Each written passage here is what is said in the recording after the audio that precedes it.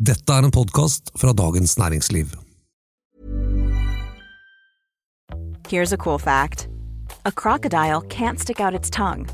Another cool fact, you can get short-term health insurance for a month or just under a year in some states. United Healthcare short-term insurance plans are designed for people who are between jobs, coming off their parents' plan, or turning a side hustle into a full-time gig. Underwritten by Golden Rule Insurance Company, they offer flexible, budget-friendly coverage with access to a nationwide network of doctors and hospitals. Get more cool facts about United Healthcare short-term plans at uh1.com.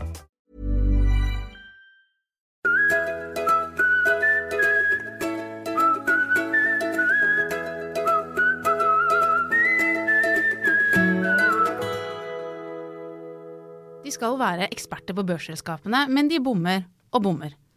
Denne uken skal vi pirke på aksjeanalytikerne, som gjennomgående for optimistiske og positive. Så man kan jo da spørre seg, analytikerne kvalifiserte spåmenn eller en overtent heiagjeng? Jeg heter Marte Ramus Eriksen og journalist i Dagens Næringsliv. I dagens episode av Finansredaksjonen har jeg med meg børskommentator Tor Christian Jensen. Hallo, Marte. Hallo. Og så har vi fått med oss Morten Bertelsen, journalist i Finansredaksjonen i DN. Hei, hei. Hei, Morten. Morten, vi veldig glad for å ha med deg her. Du har vært mange år i USA som DNs korrespondent, men nå du tilbake på fullt i Finansredaksjonen, og vi glad for å ha deg med. Vi skal jo snakke om analytikerne i dag. Og først skal vi ta litt voksenopplæring. De jo en hardtarbeidende gjeng, disse analytikerne som sitter i meglerhusene og leser hver minste desimal i selskapenes årsrapporter. Ja, det helt riktig, Marte. Det intelligente folk, flinke folk, de jobber hardt. Men som du påpekte i introen her, så tar de jo dessverre like mye feil som mannen i gata. Det jo gjort undersøkelser på det som viser at analyser fra folk som ikke har peiling, ikke sant, treffer jo i snitt like bra som disse høyt betalte analytikerne. Og det et interessant tankekors for de som bruker disse analysene. Ja, fordi analytikerne de nileser årsrapporter, snakker med selskapet og lager rapporter som sendes ut til kundene i meglerhusene. Men Morten, kan man bruke analysene fra meglerhusene som bakgrunn når man skal investere i aksjer? Ja, det tror jeg skal få være opp til den enkelte avgjøre. Jeg kan i hvert fall fortelle det vi har sett på, og skrevet en stor sak om nå, for nå starter jo den store resultatsesongen på Oslo Børs, starter for fullt denne uka, og det kommer jo til ras av selskaper, og da får vi disse fjerdekvartalsresultatene, og også fasit for hvordan fjoråret gikk. Og vi skrev en sak i forrige uke om disse anbefalingene fra analytikerne, og hva de trodde selskapet ville levere for 1 år siden. Og når fasit der, så viser det seg at det har jo bomma. Måtte da nedjustere estimatene sine, sånn så fint heter, sant? Og det betyr jo bare at de tok feil, og så gradvis i løpet av året så innser de at dette vil ikke komme til å treffe. Og så står det her, og så det helt nedjustert da. Og da har vi sett på flere selskaper og flere sektorer, og det jamt over hele fjøla. Alle tar feil. Det et par unntak, blant annet fisk var et unntak i fjor, men ellers så det bom på bom, som vi skrev i avisa. Og hva slags feil det de gjør? De rett og slett for positive. De tror at det vil komme til å gå mye bedre enn det som det faktisk gjør.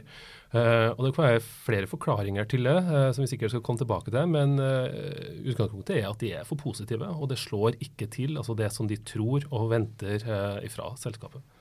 Og du nevnte hvilke selskaper de har bommet mest på. Dere trakk fram Norwegian blant annet som et eksempel. Fortell om det. Flyselskapet kjempepopulært, både blant kunder og aksjespekulanter, eller investorer om du vil. En av de mest omsatte aksjene på Oslo Børs, og det har vært naturlig å se på dette selskapet. Og det et selskap som har veldig store ambisjoner, vekstambisjoner, ekspansjoner over hele kloden. Og rett og slett veldig hissig på grøten, spennende selskap å følge. Og analytikerne har åpenbart likt det de har sett, og ligget inne med gode anslag på hvordan det her skal gå. Men det da viser seg at Norwegian har tapt penger, så å si alltid, og de som har tippet at de skal gå med milliardoverskudd har fått tatt feil. Og så kan man stille seg spørsmål som vi gjør da, hvorfor skjer det? Enkelte vi snakket med mener at den kombinasjonen av flere ting, det vanskelig rent teknisk å beregne nøyaktig hvordan inntjeningen i et flyselskap vil komme til å bli, særlig et billigselskap.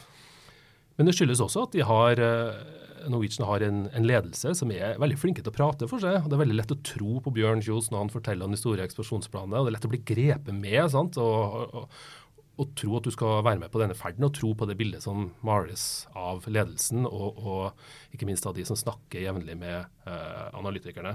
Så det kan være en sånn menneskelig greie at vi for positive, og så stiller vi ikke nødvendig kritiske spørsmål, selv hvis du har lang økonomisk utdannelse fra Bergen eller Sandvika eller Nydalen, eller hvor det skal være, sant? Og så blir det ikke fullt så bra da. Ja, for noe av kritikken her at de for tett på selskapet. Analytikerne følger jo gjerne sine sektorer og møter ledelsen i selskapene ofte. De tar det IR-avdelingen og toppsjefen sier for god fisk, da eller? Ja, og så det jo, du må titte litt på insentivene her, og hva disse analytikerne, hva de egentlig gjør. Altså, hvis man som kunde av et meglerhus legger til grunn at en analytiker en slags uhildet forsker som jakter på den store sannheten, så tror jeg du står i fare for å tape skrekkelig mye penger fremover. En analytiker egentlig en selger, en tilrettelegger. Meglerhusene tjener jo penger hovedsakelig og i stadig økende grad på det man kaller corporate, altså å hjelpe børsnoterte selskaper med å skaffe penger, egenkapital, altså for å utstede nye aksjer eller utstede obligasjonslån. Og det klart, for en analytiker, han eller hun vet jo hvor lønna kommer fra, og skjønner jo hva som deres oppgave. Og det hva skal vi si, en av grunnene da, til at analytikere som oftest alt for optimistiske, og som oftest alltid har kjøpsanbefalinger. Man kan jo titte på noen meglerhus uten at jeg skal dra frem noen navn akkurat her nå, så ser man jo at for mange meglerhus så har man kanskje 70-80% kjøpsanbefalinger, 10-15% holdanbefalinger, og så det da noen få salgsanbefalinger nederst i skuffen. Og hvis du ser på de anbefalingene som gjelder corporate oppdrag, altså hvor da meglerhuset engasjert med å hente inn penger, så det null salgsanbefalinger. Og det kan man jo forstå, for at hvis meglerhus skulle anbefalt salg, så vil det være vanskelig å få noen kunder til å kjøpe aksjer. Og der ser man noe av denne mekanikken, og hva det som gjør at analytikerne jevnt over optimistiske, og gir hovedsakelig kjøpsanbefalinger. Ja, det blir jo sagt her at hvis du ser veldig mange nye kjøpsanbefalinger fra meglerhusene samtidig, så skal du banne på at det kommer et corporate oppdrag snart. De gjør seg lekre for selskapene. Men hvis man da skal se på disse analytikerne, de sender ut som analyser, og når vi vet da at de gjennomgående for positive, hvordan skal man da som investor forholde seg til det? Ja, det interessant. Vi vet for eksempel Skagen-fondene, de har jo brukt en metodikk, altså hvor hvis det selskaper som det hvor det en eller annen konsensus som alt for positive, så vil de gå imot, altså kontrær, du gjør kanskje det motsatte, men det viktigste nok å ha en veldig kritisk sans til hva disse analysene sier, og jeg tror nok at de fleste profesjonelle investorer bryr seg ikke så veldig mye om kursmål og anbefalingene som meglerhusene gir. Og vi har for eksempel en som heter Trym Riksen, som har brukt mye tid på å sette seg ned og skrevet mange artikler om temaet. Og han betrakter jo rett og slett dette her som ren støy, og tar ikke hensyn til det overhodet, og det interessant. Ja, Trym Riksen er jo en av flere som har stilt seg spørsmålet om disse analytikerne å anses som meteorologer, som klarer å spå om det kommer godvær eller ikke, eller om de fotballkommentatorer som forteller egentlig mer om hva som har skjedd tidligere enn det som spår det som kommer fremover. Vi har snakket med to som sitter på den andre siden i denne artikkelen som vi nevnte i sted, og det de som eier aksjene, og det jo de store pensjonsforvalterne gjerne. Vi snakket med Hans Trane Nilsen i Storebrand Kapitalforvaltning, en av landets aller største eiere, og likedan Robert Nesta i Nordea Investment Management som forvalter en haug med penger. Og de jo gjennomgående svært kritiske til det som kommer fra analytikerne. Sant? De sier at det har begrenset verdi. Det som Tor Christian er inne på, de vet hvem som betaler lønna deres, og det lønner seg å være positive.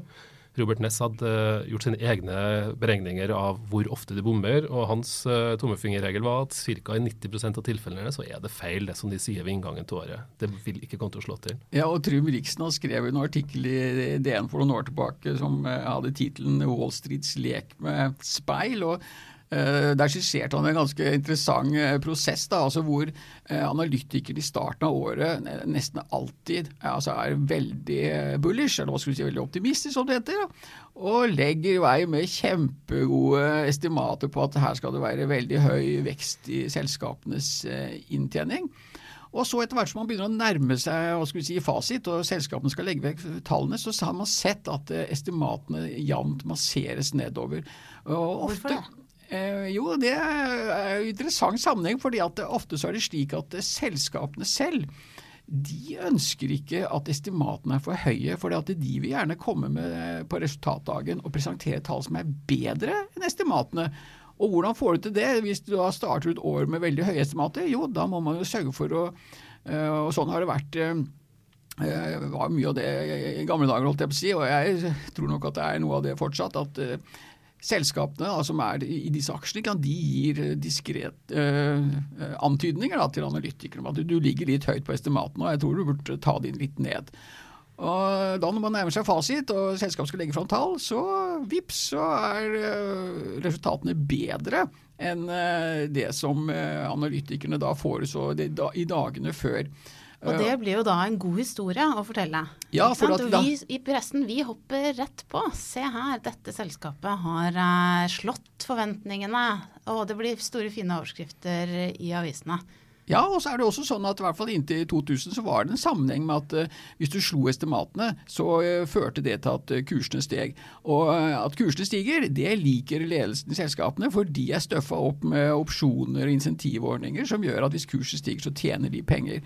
Og så kynisk må man være å innse det at disse mekanismene virker absolutt. Ja, det ligger jo litt psykologi hos analytikerne også. De ønsker å tro på det de blir fortalt. Det har du vært litt opptatt av også, Morten? Ja, jeg tenker det absolutt. Og det ligger jo litt i menneskets natur, sant? At vi vil gjerne være positive, og vi vil gjerne tro det som at det går bra, sant? At det går fremover. Og så er det jo noe kjedelig med å være den som er kontrær, da, som Tor Christian kaller det, sant? Være den ene som står og sier at det her er møkk, sant? Det her må vi bare selge unna og komme oss ut og lette etter noe annet. Det krever mot å gjøre det også, og det krever også mot oss stå opp imot selskapet og fortelle at det her holder ikke. Sant? Du møter jo svært kompetente folk på andre siden, og da være den ene analytikeren som liksom har forstått det her, det kreves en mann det også. Cool fact, a crocodile can't stick out its tongue. Also, you can get health insurance for a month or just under a year in some states. United Healthcare short-term insurance plans, underwritten by Golden Rule Insurance Company, offer flexible, budget-friendly coverage for you. Learn more at uh1.com. A lot can happen in 3 years, like a chatbot may be your new best friend. But what won't change? Needing health insurance. United Healthcare Tri-Term Medical Plans, underwritten by Golden Rule Insurance Company, offer flexible, budget-friendly coverage that lasts nearly 3 years in some states. Learn more at uh1.com. Hey, it's Ryan Reynolds, and I'm here with Keith, co-star of my upcoming film, If, only in theaters May 17th. Do you want to tell people the big news? All right, I'll do it. Sign up now and you'll get unlimited for $15 a month and 6 months of Paramount Plus Essential Plan on us. MintMobile.com/switch. Upfront payment of $45 equivalent to $15 per month. Unlimited over 40 gigabytes per month. Face lower speeds. Videos at 480p. Active Mint customers by 531.24 get 6 months of Paramount Plus Essential Plan. Auto renews after 6 months. Offer ends May 31st, 2024. Separate Paramount Plus registration required. Terms and conditions apply if rated PG. Og vi har jo eksempler på at enkelte har også fått unngjelde nærmest for at de har vært for kritiske, sant? At de får ikke tilgang til ledelsen i selskapet, de får ikke tilgang til en del briefinger. Husker vi skrev en artikkel for, det begynner å bli mange år siden, men da var det en analytiker som var konsekvent negativ til et selskap, for han ble holdt utenfor enkelte av disse ringerundene som IR-avdelingen, altså de som har ansvar da, for kapitalmarkedet i selskapet, som rett og slett ikke ble tatt med, sant? Og da ble holdt utenfor. Og det har jo konsekvenser for Meglerhuset sine kunder i ytterste konsekvens. Sant? Ja, de erfaringene har jo vi også. Vi bruker jo analytikerne ganske ofte i avisen når vi snakker om selskaper. Og så fort du merker at vi kommer inn på noe som er negativt, så begynner analytikerne å trekke seg. De vil gjerne ikke bli sitert på dette. De livredde for hva det vil bety. Altså informasjonstilgangen, som du sier, det jo noe av det viktigste i markedet her. Så får du ikke høre på ledelsen, da blir det vanskelig å argumentere overfor kundene dine at du den beste til å spå. Ja, og det jo, vi snakket om disse mekanismene her, og du kan være helt sikker på at hvis det et meglerhus som ligger an til å få et fett betalt corporate-oppdrag, altså et oppdrag da med å hjelpe et selskap med å utstede nye aksjer, så kan du være helt sikker på at de kjøpsanbefalingene i god tid før dette blir aktuelt, kommer til å være positive. Analytikerne som vi snakket om i stad, de jo ikke dumme, de intelligente folk, og de skjønner jo det at ok, her meglerhuset mitt, selv om de nødvendigvis ikke snakker konkret med corporate-avdelingen om dette, for man har jo såkalt Chinese walls, at det skal ikke være noe forbindelse mellom analytikerne og de som jobber i corporate-avdelingen. Men analytikere ikke dumme, og hvis de skjønner at ok, nå ligger vi an til å få et corporate-oppdrag, så vil det være veldig dumt av meg hvis jeg kommer nå med en veldig kritisk analyse på det selskapet, så da det jo best heller også å legge inn en kjøpsanbefaling. Kinesiske murer heller japanske risvegger, blir det da? Heller en litt eksotisk asiatisk rett. Og tilsvarende har du da, altså de gangene hvor det da faktisk salgsanbefalinger, så kan du være helt sikker på at det meglerhuset ikke aktuelt overhodet til å få noe corporate-oppdrag. Og da kan det kanskje være greit for å, liksom, å gi polish til liksom, at man nøytral og også evner å komme med salgsanbefalinger. Det jo greit å da bruke en aksje hvor du vet at sannsynlig for at akkurat ditt meglerhus skal gjøre corporate-oppdrag der lik null. Så det sånne mekanismer man som kunde og den som leser disse analysene må ha i bakhodet, og hvis vi kan gå litt tilbake til Riksen som vi snakket om i sted, han har gjort noen interessante analyser som viser at analytikernes anbefalinger eller estimater i forbløffende grad samsvarer med det som var fasit foregående 12 måneder. Altså de kjører etter bakspeilet, de bare gjentar det som har vært. Og da var det jo, blir man inn på en kjent uttalelse fra en veldig kjent amerikansk finansprofessor som heter Eugene Fama. Og han sa jo det at han kunne godt sammenligne finansanalytikere med astrologer, men han gjorde det ikke, for han ønsket ikke å snakke stygt om astrologene. Og nå kan det høres ut som at vi synes at finansanalytikere slemme eller noe, men det ikke det handler om. Det handler bare rett og slett om at det insentivordninger, og dette hardt arbeidende folk, flinke folk, men det insentivstrukturen og det som ligger i bånd for hvordan dette henger sammen som gjør at det blir sånn. Ja, det jo viktig som kunde å være klar over, som du sier, og det blir jo, skal man sammenligne disse her med meteorologer da, så vil det jo blitt ganske irritert på en meteorolog som alltid spådde været slik det var i går. Det regnet i går, det regner i morgen. Det ikke sånn det fungerer. Jeg vet ikke om jeg skal ta analytikerne i forsvar, men jeg har bare lyst til å si, kontrært til det Jensen sier da, at det her jo hardt arbeidende folk som har vært flinke på skolen, mange år, jobbet knallhardt for å komme inn og få en av disse gjeve posisjonene i investeringsbanker og meglerhus. De jobber dag og natt og har avanserte modeller og hodet på rett plass og også integriteten i behold. Og mye av det her jo vanskelige tema. Sant? Det jo ikke enkelt å spå hvordan et selskap skal gjøre det 12 måneder frem i tid. Ta Norwegian for eksempel, som vi snakket om i sted. Vi vet da at for å se på inntjeningen av det selskap, så det ekstremt følsomt for hva billettet faktisk selges for.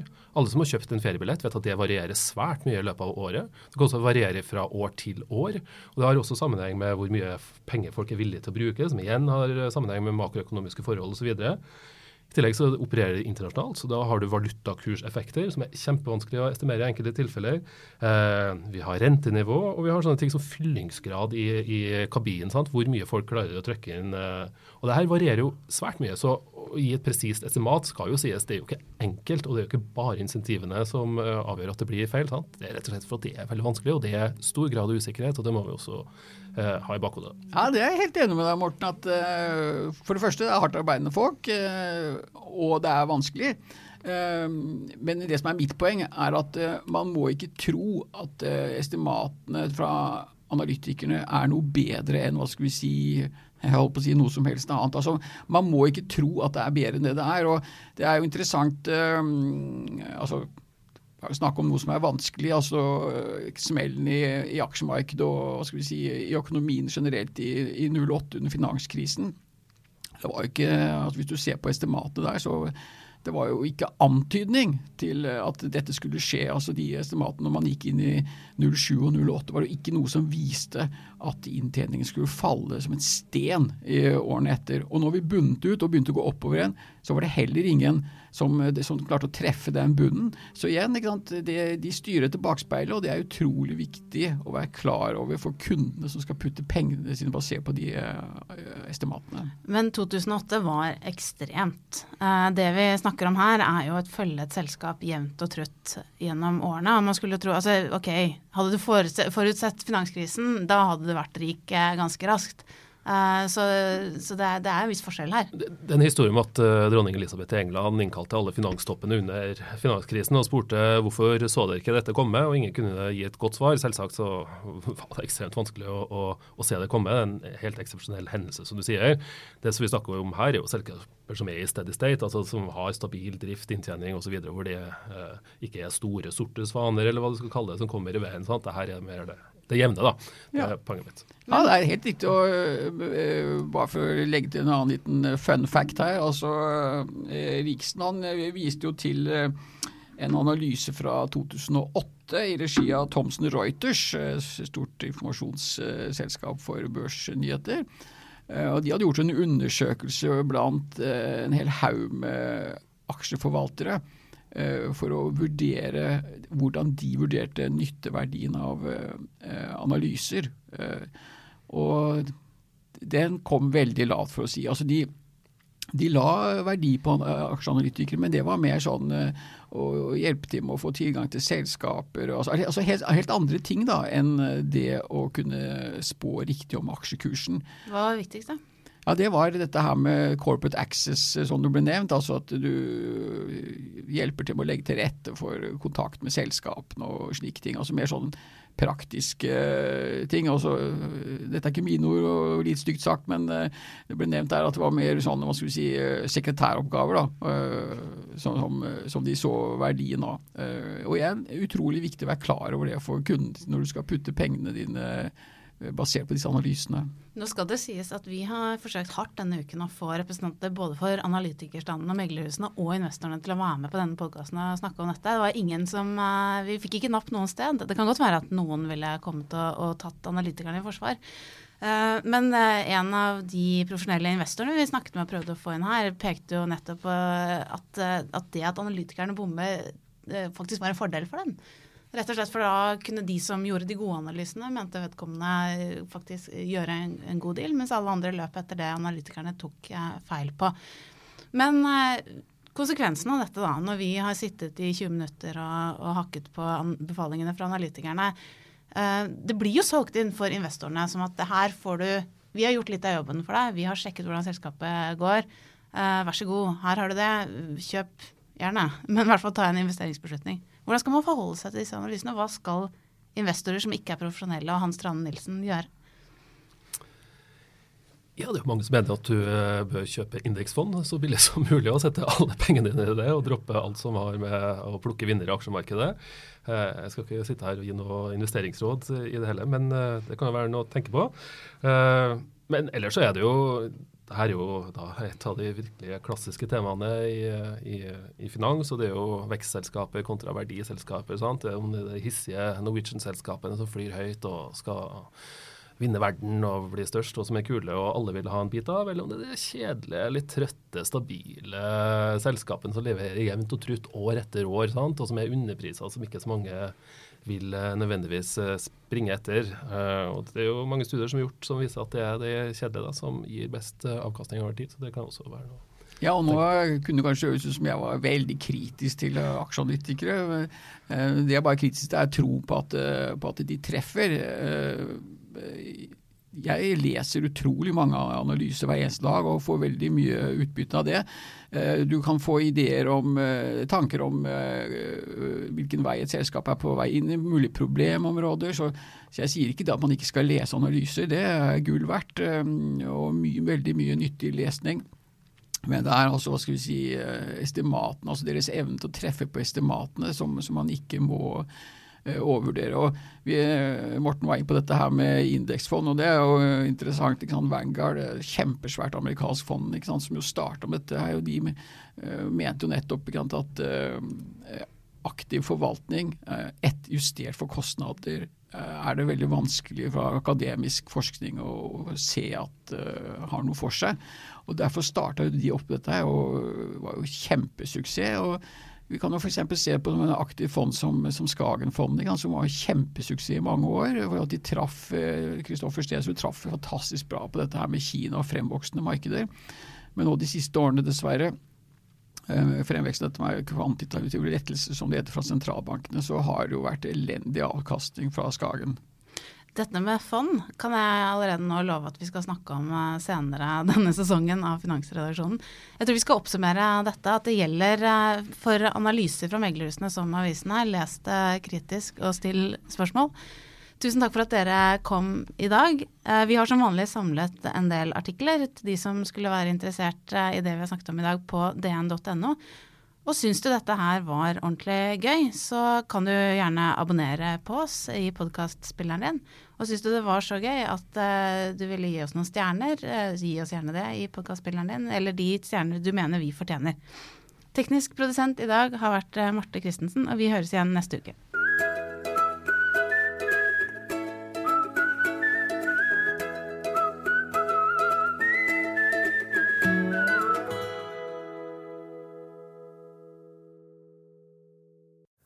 Du har nå hørt en podcast fra Dagens Næringsliv.